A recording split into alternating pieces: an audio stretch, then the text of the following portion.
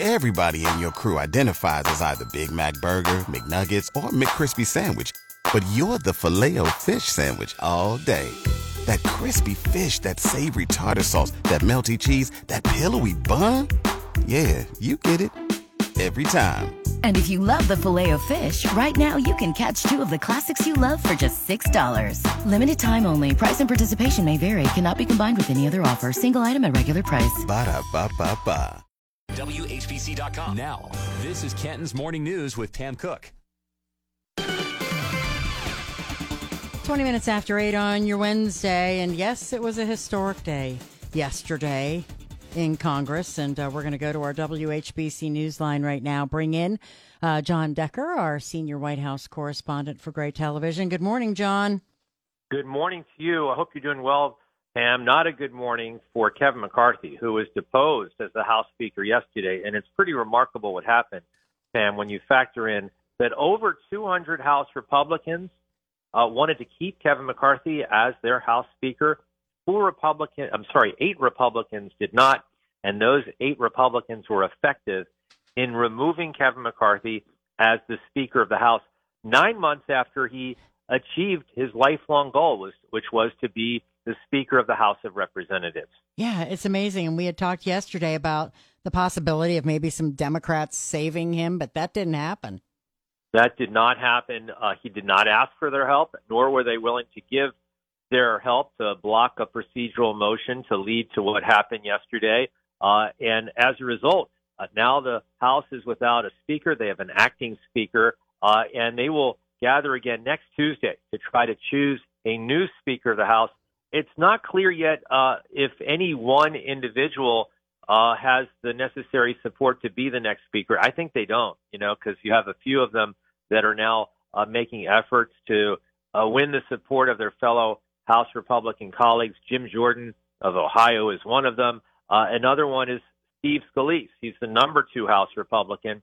And there'll be many rounds of voting with individuals potentially dropping out and throwing their support behind one of the other candidates who remains in the race to be the next House Speaker.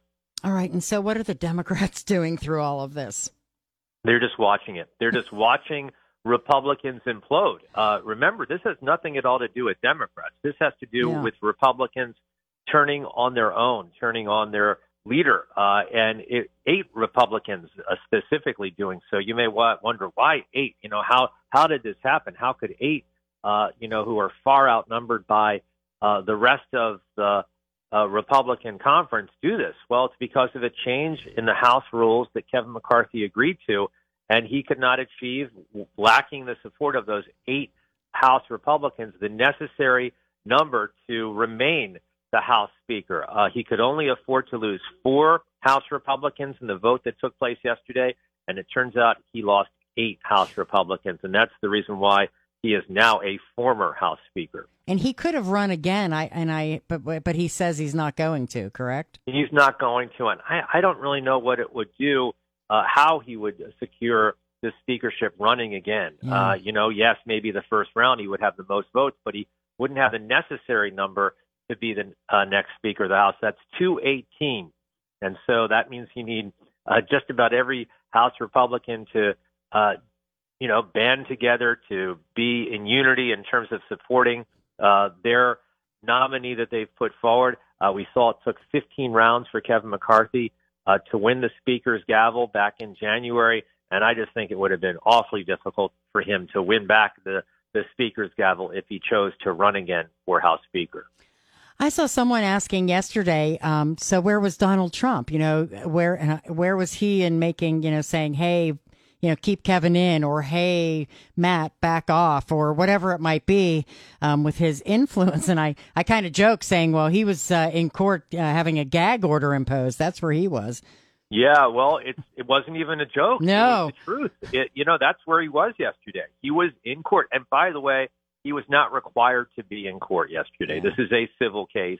It's not a criminal case. So he certainly could have taken time out from a lunch break to tweet something to his fellow House Republicans to indicate that he's supporting Speaker McCarthy and put pressure on those 8 Republicans, in particular Matt Gaetz, Republican of Florida, who led the charge. But he did not do so. He did not save Kevin McCarthy in any way. And remember, he feels that he took credit for McCarthy winning the speakership in the first place. Yeah, absolutely. So let's just talk about that, the gag order. What happened with all of that? He was apparently on Truth Social talking about a member of the judge's staff.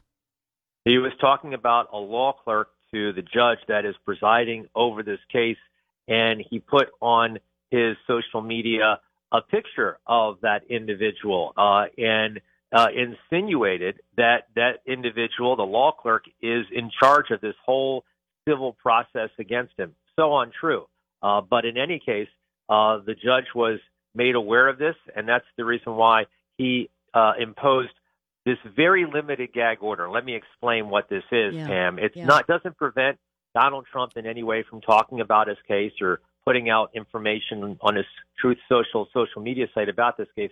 He simply cannot talk about staff members that work in the judiciary in New York State that are involved in this matter. And he still can, if he wishes to do so. It's his First Amendment right to criticize the judge if he so wishes to do so, but he can't talk about the law clerk or post pictures about the law clerk based upon this gag order, which was released yesterday. This is also a bench trial. It's not a jury trial, and that's because his attorneys did not ask for a jury trial, correct? Yeah, that's right. And I think that they're regretting that decision. They could have simply literally checked a box and gotten a jury trial.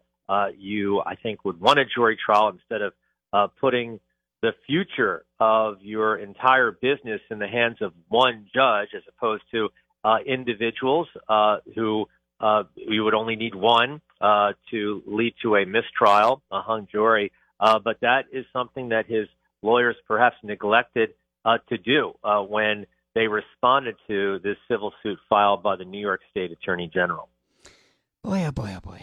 Boy, oh boy, is right. A lot of stuff there. Yeah, a lot of stuff. Well, we will get back in contact with you on Friday and see where everything stands. How about that?